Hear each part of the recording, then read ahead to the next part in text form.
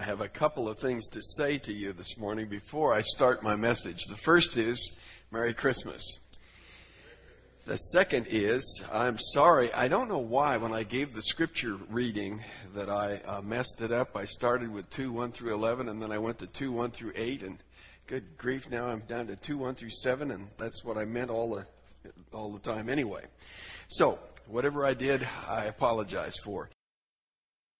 As you can see, this is lesson 2, and it is entitled Lost Love in the Church at Ephesus, Part 1.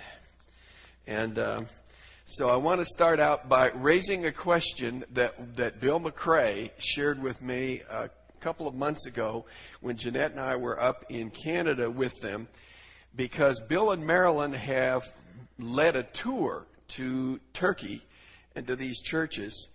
And he pointed out the fact that the church, in a sense, is just rubble in terms of what's left of the church. So let's go to some of our slides, and you'll just see for a moment some of the kind of remnants of pictures that show what that's like.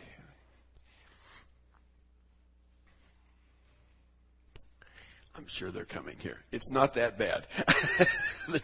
There's more to see. This, I think, is the library that's there, and you can see the remnant. Actually, the city was about 250,000 people, almost 250,000 people. Now there is a city nearby that is a fairly large city, but all you have is just rubble and remnants. Okay, let's go to our next slide. And here you see a stadium, as you would see in many parts of the ancient world. The next slide, if you could read that says that is the burial place of John. Now, I'm not sure how much money I would put on that particular statement, but that at least is the claim that John not only lived and served there, but was buried there. Let's take a look at our next slide. There are a couple of things that are interesting to me. One is the rubble and the ruins, but the building in the center there with the dome, if you go to the next slide, we'll look at it from a different angle. That's a mosque with its minaret. Bill was saying that 98% of Turkey is now Muslim in terms of their faith. And so the question that he raised for me, and I think wanted me to pass on to you, was, what happened? What happened to the time when there was such a vital and vibrant faith in that part of the world, and now all you have basically is rubble? I'm not saying there are no Christians there. I'm saying that what you have is the rubble of Christianity and all of the evidences of the Muslim faith. So something must have gone wrong, and I think that what we read in the book of Revelation will certainly be a clue to that. Now, I'm going to make also, I guess, my apologies at the beginning rather than the end. I'm going to do 3 messages. That's my take on it at this moment in time, and you know that can change. But I plan to do 3 messages on the church at Ephesus. I don't plan to do that on all of the other churches, perhaps not on any of the other churches, but I want to give you my excuse for that.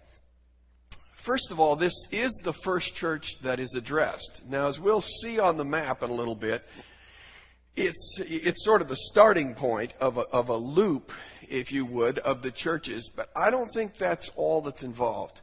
When you look in the New Testament, you will find that Ephesus is the only church that is prominent in the New Testament that is dealt with. Now, there's a lot of extra biblical history, which I've chosen to bypass for my purposes, but just to go with the biblical documentation about this church at Ephesus. You do see Thyatira mentioned in the book of Acts, chapter 16, as the place where Lydia originated from. You do see mention of Laodicea, and when we look at the map, you'll see how close Laodicea is to Colossae. And so when Paul writes to the Colossians, he basically says, circulate this letter to the church at Laodicea as well, which of course makes sense. But no church other than Ephesus, has the prominence that this church has in the book of Acts and in the New Testament. And therefore, it seems to me that it deserves perhaps a little longer look. This church has so many things going in its favor. When you look at the commendations that our Lord has for this church, it's impressive. And you almost wonder, when you get to the "but I have this against you," you almost wonder, well, why with all those good things would he speak now in such critical terms of this one area, which perhaps we have not placed enough emphasis on? It looks good, and I guess I would have to say, it looks like our church. We, like Ephesus, we've had the benefit, and I'm talking now not just about Community Bible Chapel, but about Believers Chapel and all the great churches in the Dallas area. We've been in the shadow of Dallas Seminary. We've been in the shadow of great teachers and great teaching. And so many of the things that are descriptive of the church at Ephesus would be descriptive of the church in Dallas and in terms of our church. And so we ought to be thinking a lot about the church at Ephesus because of the proximity that it has to us in so many ways. I'm concerned when I come to this church in Ephesus, I'm concerned that we might overcorrect. Sometimes when you see an automobile accident, it'll be because somebody's been driving along and they kind of wander out of their lane, and then they suddenly realize what they've done and they jerk the steering wheel and off they go too far in the opposite direction. I have a little bit of concern that when we look at the problem at the church of Ephesus, that there is a danger of overcorrection, or if you want to put it in different words, there are people within evangelical circles who would point to the church at Ephesus and they would give us a solution that I think is not really biblical or accurate. And so I want to focus a little bit on that. And then finally, I want to tell you that in this message, because I've left myself two more, is I want to focus on the problem. The problem at the church at Ephesus, not so much on the solution. And I want to look in the next couple of weeks, I want to look at what Paul has to say and what John has to say about this whole matter of having love within the church and how that ought to look. Remember that the correction is that they are to remember the height or from where they have fallen. They are to repent. And they are to repeat, that is, they are to return to those deeds that they once did.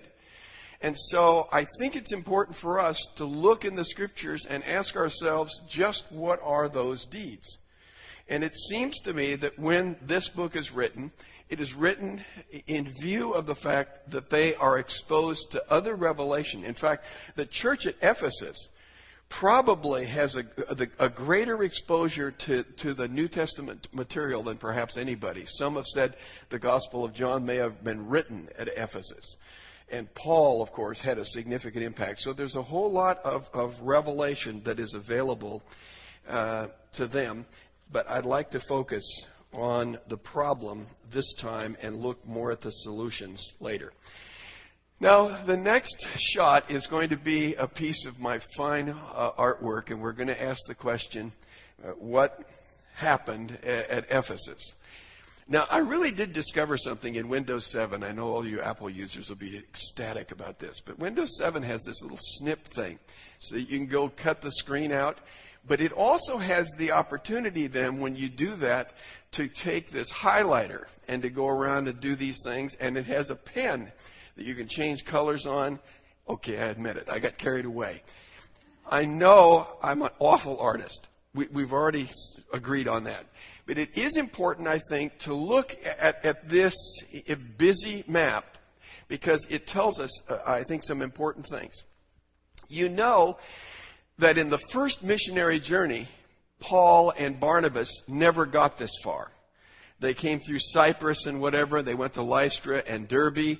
and then they turned around and came back, but they never really got this far. The blue line, I'm sorry for those of you who are colorblind, but the blue line shows the second missionary journey, and you remember Paul and Silas now come.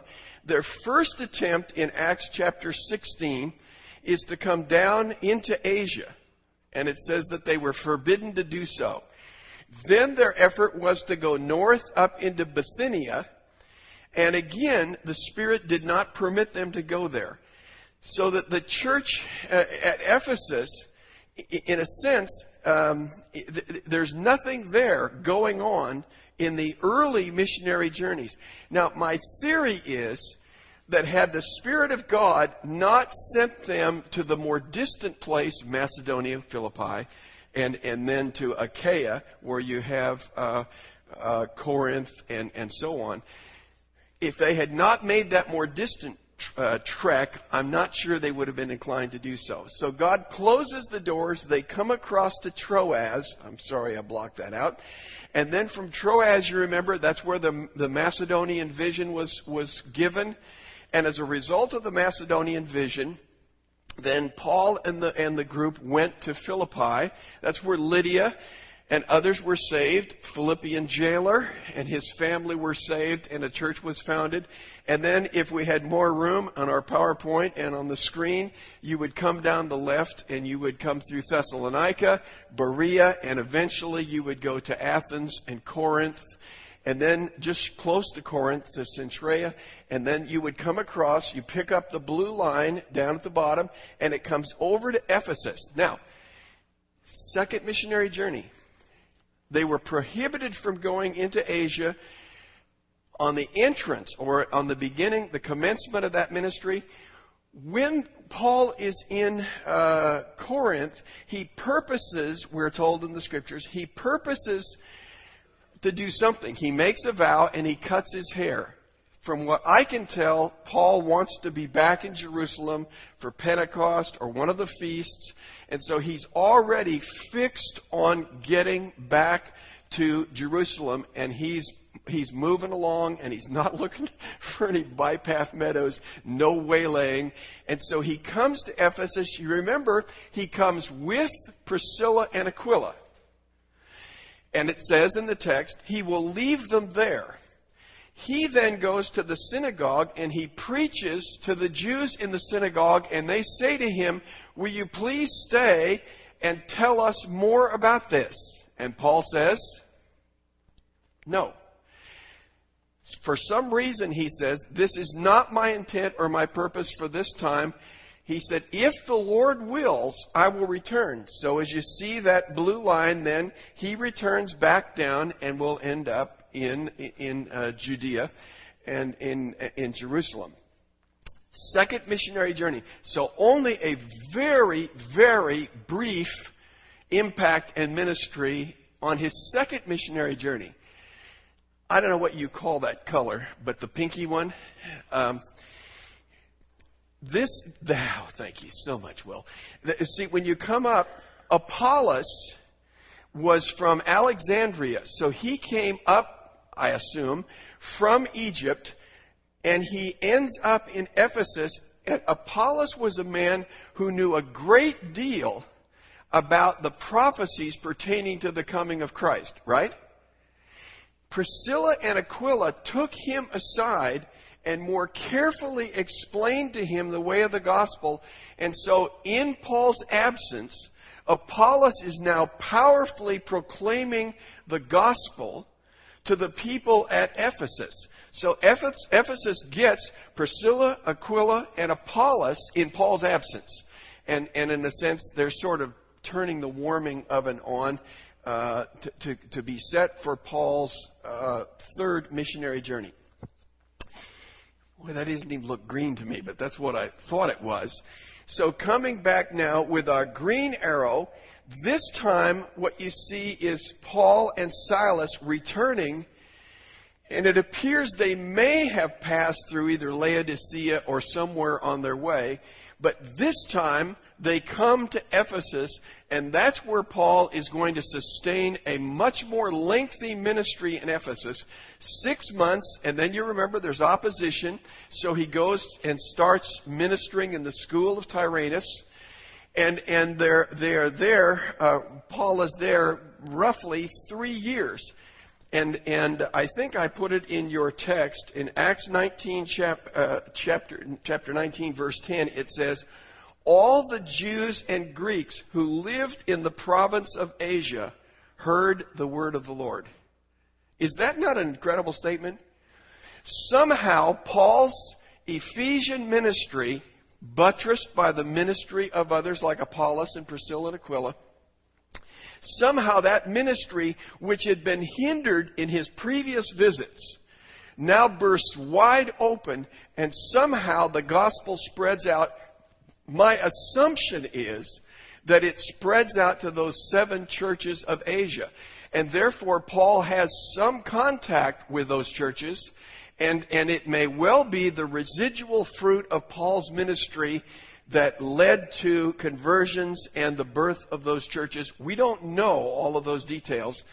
But the reason that I put the red line in is I had one more color left to go. Actually, I had several. But the red line now follows the order. Ephesus, Smyrna. Don't go to Thyatira yet. Ephesus, Smyrna. I tried to bypass Thyatira. Pergamum, then Thyatira, then Sardis, then Philadelphia, then Laodicea. That's the order in which our Lord speaks to the churches, and you could see that there is a sort of geographical element to that. Now, I don't think geographical elements are the primary things involved, but there's certainly a factor, as a look at the map will tell you. A couple of other things. When you come to 1 Corinthians 15:32, Paul refers to fighting the wild beasts in Ephesus.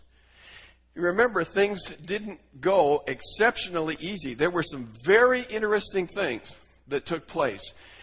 You remember that, for instance, because the gospel spread so rapidly and so powerfully, the idol-making business was really in trouble, and the Idol Makers Union didn't like that at all, and so they create this disturbance, and they want to do all kinds of damage as a result of that. But also you see that the work of God was so powerful that people, you remember the 7 sons of Sceva? 7 sons of Sceva wanted to sort of capture the power of Paul, and so they were trying to cast out demons by the Jesus that Paul preached. And the demons basically said, we know Paul and we know Jesus. We don't know you, partner.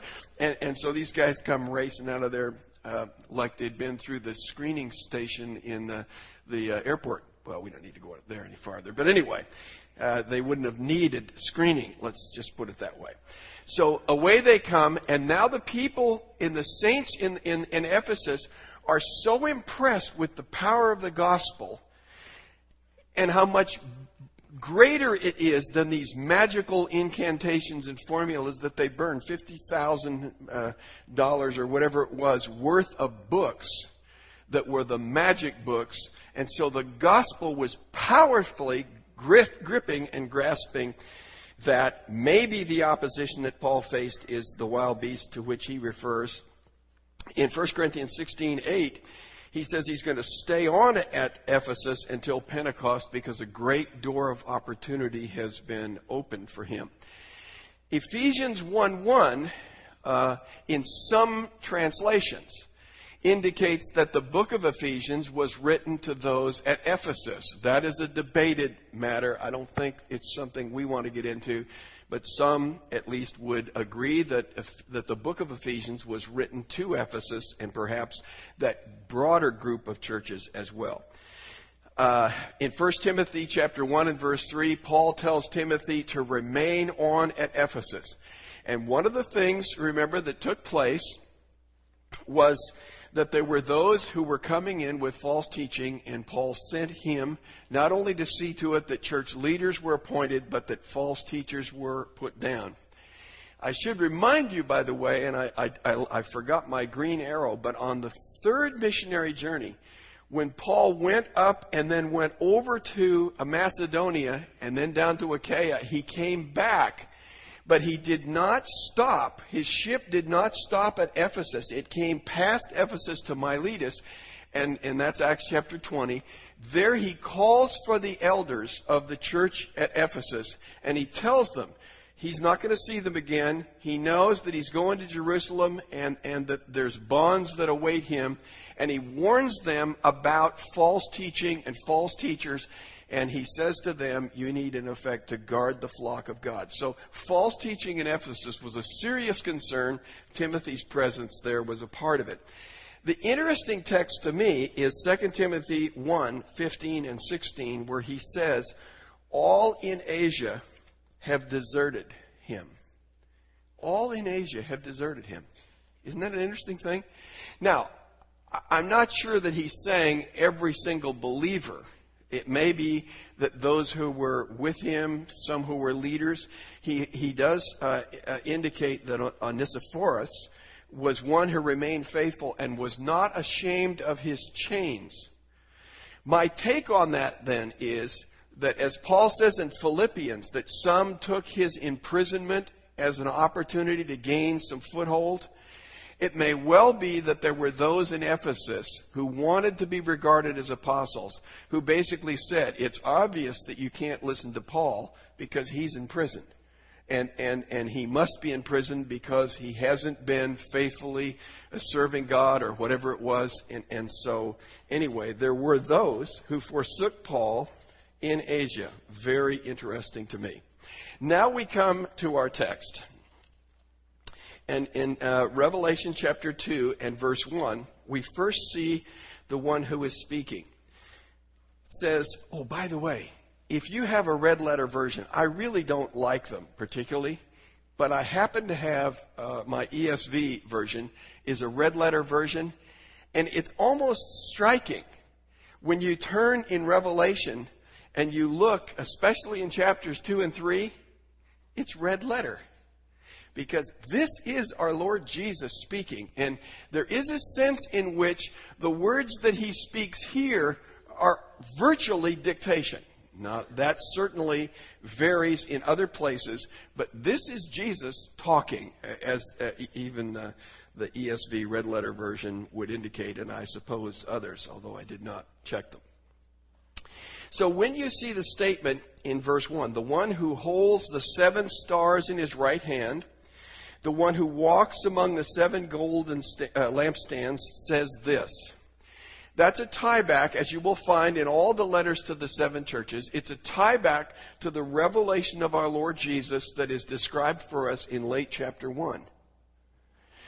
But it seems to me that there is something about whatever elements are picked out of that description, there is some particular relevance for those aspects of our Lord's being and character to be emphasized with respect to that church.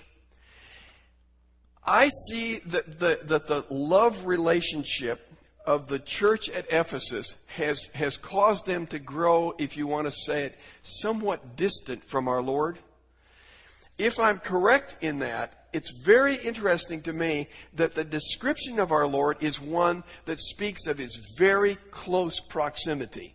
He's not speaking now, as one who is high and removed, but he's speaking as one who holds the 7 stars in his hand. And those are the angels, and I personally believe those are the messengers to which this revelation would be sent and through whom it would be distributed. If these were house churches, then it's logical to assume somebody has to be the correspondent or whatever. But he holds those people in his right hand. That's close proximity, is it not? And then it says that he is walking amongst the candlesticks. And it reminded me, because there's going to be a reference to the paradise of God, it reminded me of the description of our Lord in Genesis chapter 3, of God who in the cool of the evening was walking in the midst of the garden. And remember, after Adam and Eve sinned, they sought to hide themselves from God. But there again, him walking about the churches, it seems to me, is a picture of his intimate interest and involvement and proximity to his church. He is not a God far off. He is a God who is near and very much interested in what's going on. Now, the commendation we see in verses 2 and 3, and it picks up again in verse 6. He says, I know your deeds and your toil and your perseverance, and that you cannot endure evil men. And you put to the test those who call themselves apostles, and they are not, and you found them to be false. And you have perseverance and have endured for my name's sake and have not grown weary. Now, of course, you have the rebuke. But then look at verse 6. Yet this you do have, that you hate the deeds of the Nicolaitans, which I also hate. Commendation. Put a footnote in your mind, because we'll probably come back to this. I don't know why, and I'm pondering it, but in every imperative and in every directive, he speaks in the singular, not the plural. When it says you, it is you singular, not you plural. When he says you are to do this, repent, remember, redo, replay, those works, singular. I don't know why that's true, but it is blatantly true in the text. And so let's think about that. Maybe by the time I get to lesson 3 in Ephesus, I'll have figured it out, or that one of you will have figured it out and had the kindness to share the solution with me. So he says, I know your works. And the next expression is that it's your hard labor. It's the things that you do that do not come easily. It's work that is done at a cost, at a price. Your patient endurance. And then again in verse 2, he says, you don't tolerate false teaching. You put teachers to the test, and you find those who are false, and you don't embrace them or their teaching. Would you not say that was a good thing?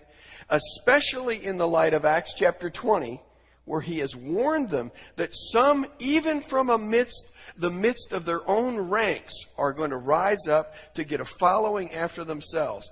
They're doing well in terms of their preservation of doctrinal purity. And they're doing well in the midst of adversity and persecution. In verse 3, they're patiently enduring their adversity and their persecution without growing weary. Now, here comes in verses 4 and 5 the rebuke, but I want you to notice that there's further words of commendation in verse 6. My question is, why does he save that commendation for that place? Why does he not give it up along with the other commendations? I think I have the answer to that. If I'm wrong, then I've got 2 more lessons to figure that out. But I think I can see the answer to that one. They hate the deeds of the Nicolaitans. The reality is nobody knows for certain exactly what it is they're doing. In a city like Ephesus, a port city, it seems to me that the emphasis here is not on their doctrine as much as on their practice. Now, those two come very closely connected, I understand. But it seems to me that somehow this is a system of belief that advocates loose living. And I think most commentators would probably agree with that. Some would probably take it further. Here's the indictment in verse 4. You have, and you'll notice I give you some of the options, because the word that is used is actually a word that is used later in these letters to the 7 churches, where it means you allow something to happen. It would be sort of like you're walking down the hall and you see somebody else's child beating up another child mercilessly, and you walk on and ignore it. That's what's going on in this other church, and it's exactly the same word. They're letting something go. I initially expected, and I guess I was trying to follow the NIV, when it says, you have forsaken your first love. My inclination was to see that as more active, more purposeful. I'm now more inclined to see that in terms of neglect. But you do notice the various translations. The ESV, the CSB say, abandoned the love you had at first. New American Standard, left the love you had at first. Net Bible, departed from your first love. And then the NIV, which seems almost to be the strongest in its language, forsaken your first love. I'm inclined to see that, as I said, more in the realm of neglect. And I guess I would say, maybe you can get a feel for this. If you have plants at your house, you know, the kind that sit in the window and around, and you get so busy, maybe at Christmas time, you're so busy putting up decorations and so on, and you forget to water them or put any of those special little minerals or whatever in. Those plants begin to send you a message, do they not? And that is, they droop, and ultimately, if you don't take action, they die because they've been neglected. It isn't that you said to yourself, I don't like that plant anymore. No more water for you. It's not that. It's just, you're just busy doing other things, and somehow, by default, it ends up being ignored. That's my temptation. Now, the question becomes, for the scholars and for us who are more pragmatic, what is first love? If one has neglected or departed from their first love, what is the first love? It seems to me that you have to take this in the sense of a certain kind of chronology. In other words, it's a time stamp. While it is true that some things, first things first, and now we're talking in terms of priority, he's going to say, do those deeds you did at first. Is that not chronological? I think it is. And so it seems to me that you have to look at it that way. Now, some commentators would say it's our first love in the sense that it's our love for God. And no one would dispute the fact that that is of the utmost priority. Some would say it's our love for others, in particular believers. 1 John, man, it's going to have a lot of that stuff in there. And we'll look at that later. And then our love for the lost. One of the more recent commentaries on Revelation leans in that way, that they've lost their evangelistic love, as it were, for those lost, and to see them come to faith. Here's my definition. The love that we first experienced and then expressed when we came to faith. The love that we experienced and expressed when we come to faith. What that means is all dimensions of love are evident and included, not just one particular piece of it. Not just love for the lost, not just love for your brother, not just love for God, but all of that. Now, that's very consistent with what you see in the book of Acts, is it not? If you think about Acts 2 and you maybe carry it through to, say, chapter 6, you have the church. They are gathering daily, meeting in the temple and from house to house. They are breaking bread. They are gathering for fellowship and for prayer and for the breaking of bread and for the apostles' doctrine. So they're gathering for all of these things, and they're doing so on a regular, actually on a daily basis. Then you see in Acts 2 and in Acts chapter 4 that they were selling their possessions. Now, I think this is where it ties into Revelation a fair bit. They had a sense, when they trusted in Christ, they had a sense that Jesus was coming very soon. And so, who cared about selling the family farm or whatever it was that one had? They were very generous with their things because they saw the Lord as being very near in terms of His return. I'm not saying that's the only motivation. I'm saying if you knew Jesus was coming tomorrow, Might that affect the way you spend your money today? I would think it would. And you wouldn't be nearly as apprehensive. And I think there are actually those in the evangelical scholarly community who would say they were foolish to have sold their goods when they did in Acts chapter 2, because then when hard times came, they didn't have any money. And I've told you this is my take on that, but I'll tell you one more time. When Rome came and sacked Jerusalem, they were after their wealth, among other things. They were after their wealth. And the people who looked fat and sassy, they got it really hard. The people who had given up their possessions, who cared about the poor? In fact, you remember when Jerusalem was left, the poor were left there because they didn't have anything to take away. You just leave them alone. So really, this act of faith and trust and generosity was for the benefit of those who gave their resources away. But it seems to me that you see there in Acts chapter 6, the care for the widows. You see this kind of love and affection. You also see this proclamation of the gospel that's there. And even when they are brought and threatened and beaten for sharing their gospel, they praise God for the privilege of doing so.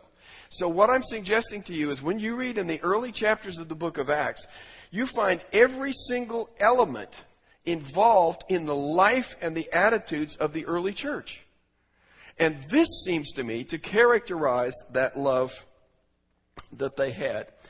Now, I see Paul smiling back there. He sent me a text in 1 John chapter 4, which talks about the relationship between our love for God and our love for others. And we'll talk about 1 John a little bit later, but the reality is you cannot love God without loving others. You can't separate them.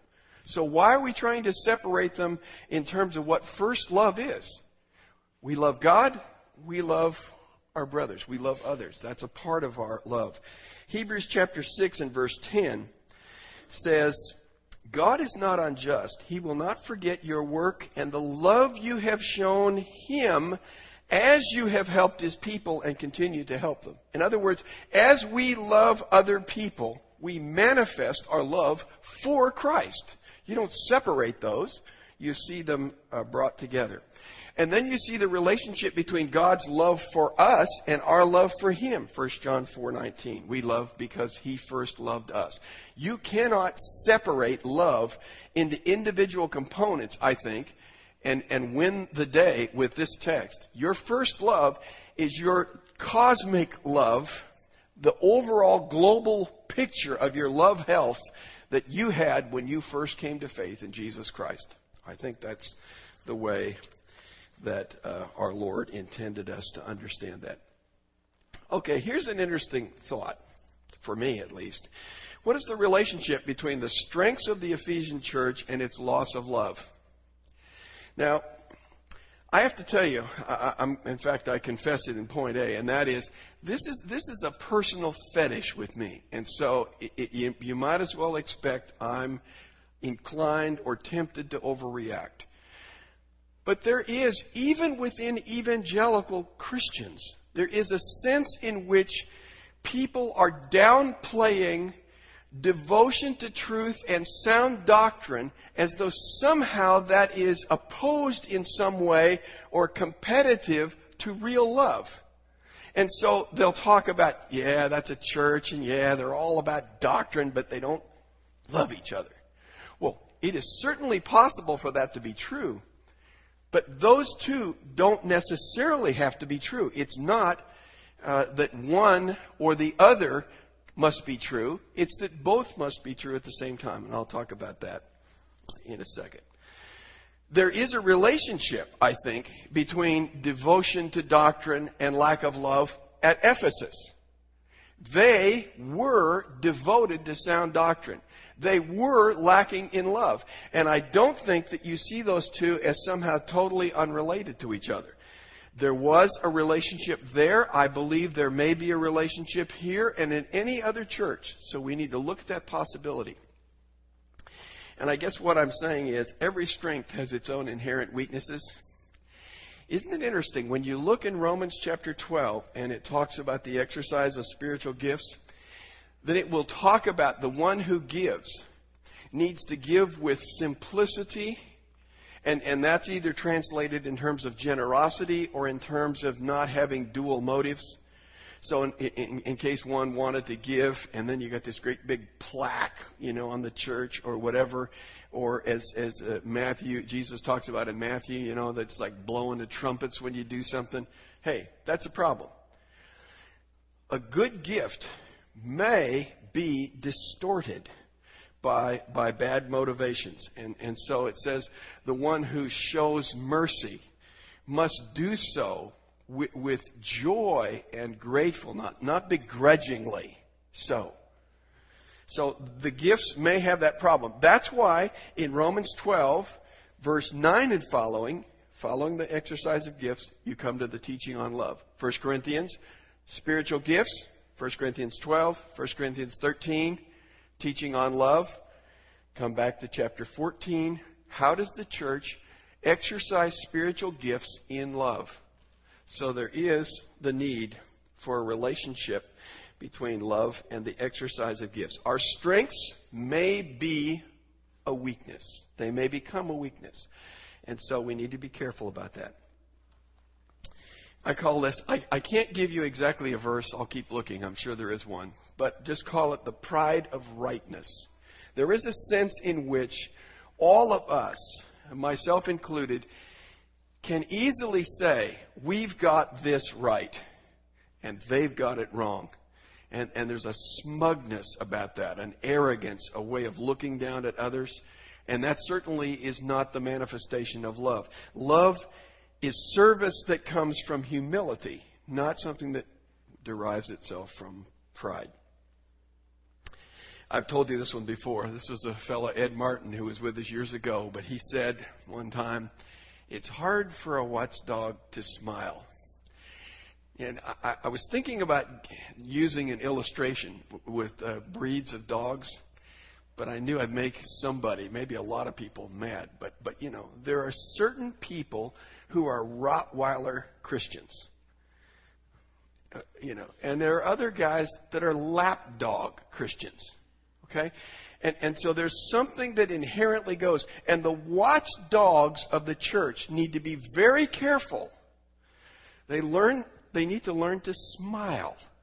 They need to learn to back off, and they need to get out of the fortress mentality that somehow you don't let anybody into the club until you have vetted them so thoroughly, that you've run most people off. Now, am I saying we ought to be sloppy about people coming into our body? I am not.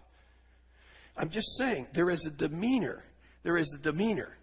And you can either have that smiling, loving, embracing smell, or you can have the getaway odor that some churches may manifest.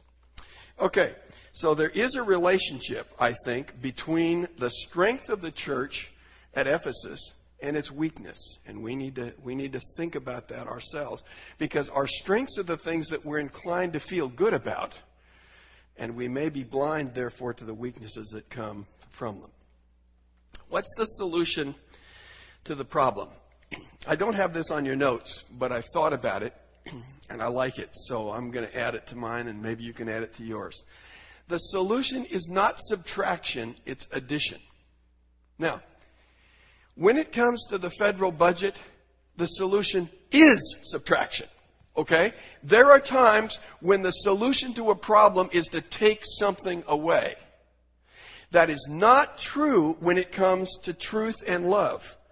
You don't embrace and embellish truth by doing away with love, and you don't embrace and embellish love by doing away with truth. What you have to do is, if you have a church that is devoted to truth and it's lost its love, then you need to add love to truth.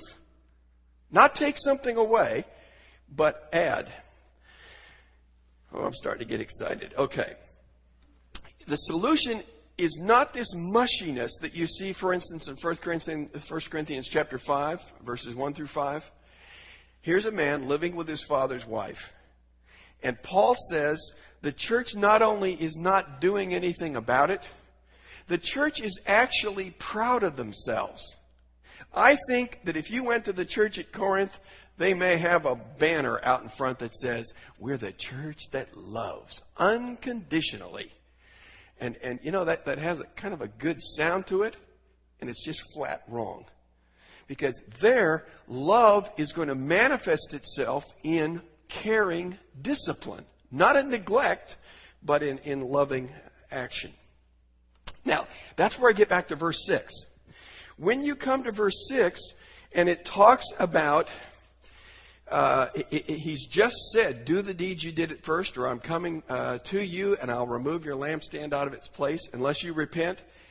Then he comes back and says, yet this you do have, that you hate the deeds of the Nicolaitans, which I also hate. Why does he save that word of commendation for after his rebuke when he's already given commendation up above? You know why? Because I think what he's saying is, don't overcorrect. Don't take my words to say that it is wrong to protect sound doctrine. Don't take my words to say it is wrong to exercise discipline in the case of sin. I'm with you when you say no to the deeds of the Nicolaitans. I'm with you in that. And he's with them after he has talked about their need to repent. And so that says to me that he is saying to that church, you have a problem with love.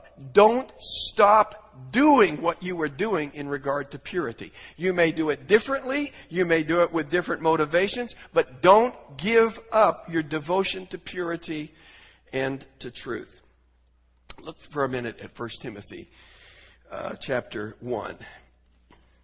Well, there are so many texts that deal with this. But look, I want you to look at the relationship between truth and love. Because these are bedfellows. These are not enemies of one another. These are friends. They're married together. 1 Timothy chapter 1, verse 5. The goal of our instruction is love, from a pure heart and a good conscience and a sincere faith. For some men straying from these things have turned aside to fruitless discussion. You know what that says to me? The absence of love makes one susceptible to false teaching. That's the way I read this. If you turn away from love, which is the product of sound teaching, he says the goal of our teaching is love. If you depart from love, you actually are headed in the direction of impure teaching. And you are going to cling to those alleged truths that somehow confirm and embrace your lack of love. That is not to be the case. 1 John chapter 4, we do not have time, and I'm going to come back to 1 John anyway. But when you look at 1 John chapter 4, I want you to notice the way in which he deals with truth and love. The first verses begin with false teaching. 1 John 4:1. Beloved, do not believe every spirit, but test the spirits to see whether they are from God. Because many false prophets have gone out into the world. By this you know the Spirit of God. Every spirit that confesses Jesus Christ has come in the flesh is from God. Every spirit that does not confess Jesus is not from God. This is the spirit of the Antichrist. How do you know? How do you know whether the Spirit of God is there or not? By truth. By truth. There are certain doctrinal truths that tell you whether somebody is following Jesus or not. Whether somebody is teaching Christ crucified or not. So this section is talking about how important it is to guard yourselves against falsehood and false teachers. As this chapter then unravels, now he talks about love and the practice of love. And my point is, he puts the emphasis on preserving the truth and practicing love in the same chapter, and he marries them. Because they are not enemies. They are not adversaries. They are beloved friends. Now, pointing to the preacher for a minute, the problem may be a wrong focus. When Paul says the goal of our instruction is love, it is possible that there is instruction that does not have love as its goal. If that is the case, that instruction needs to change. It is possible that there are those who are preaching the truth, who are not preaching the truth in love. And if that is the case, then the preacher needs to change. But you don't separate or divorce love from truth. You add whatever is missing, whether it's love to truth or truth to love, you add it. You don't subtract it. All right, let's look at the solution. Remember, repent, repeat. Remember from where you have fallen. Very interesting to me, the NIV says, remember the height from which you have fallen. Now, I'm going to offer you a caution here. We need to be careful that we don't measure the height. By the way, the word height isn't there in the text. It ought to be italicized. It says, remember from where you have fallen. That's added in the text. But when we think about remembering the height from which we have fallen, the danger in my mind is that we go back and we look at our lives and we look at the high point of our life as somehow that's what we're to remember. I personally don't buy that. And here's one reason. Luke chapter 7. Jesus is having dinner at the table with a bunch of uppity-ups.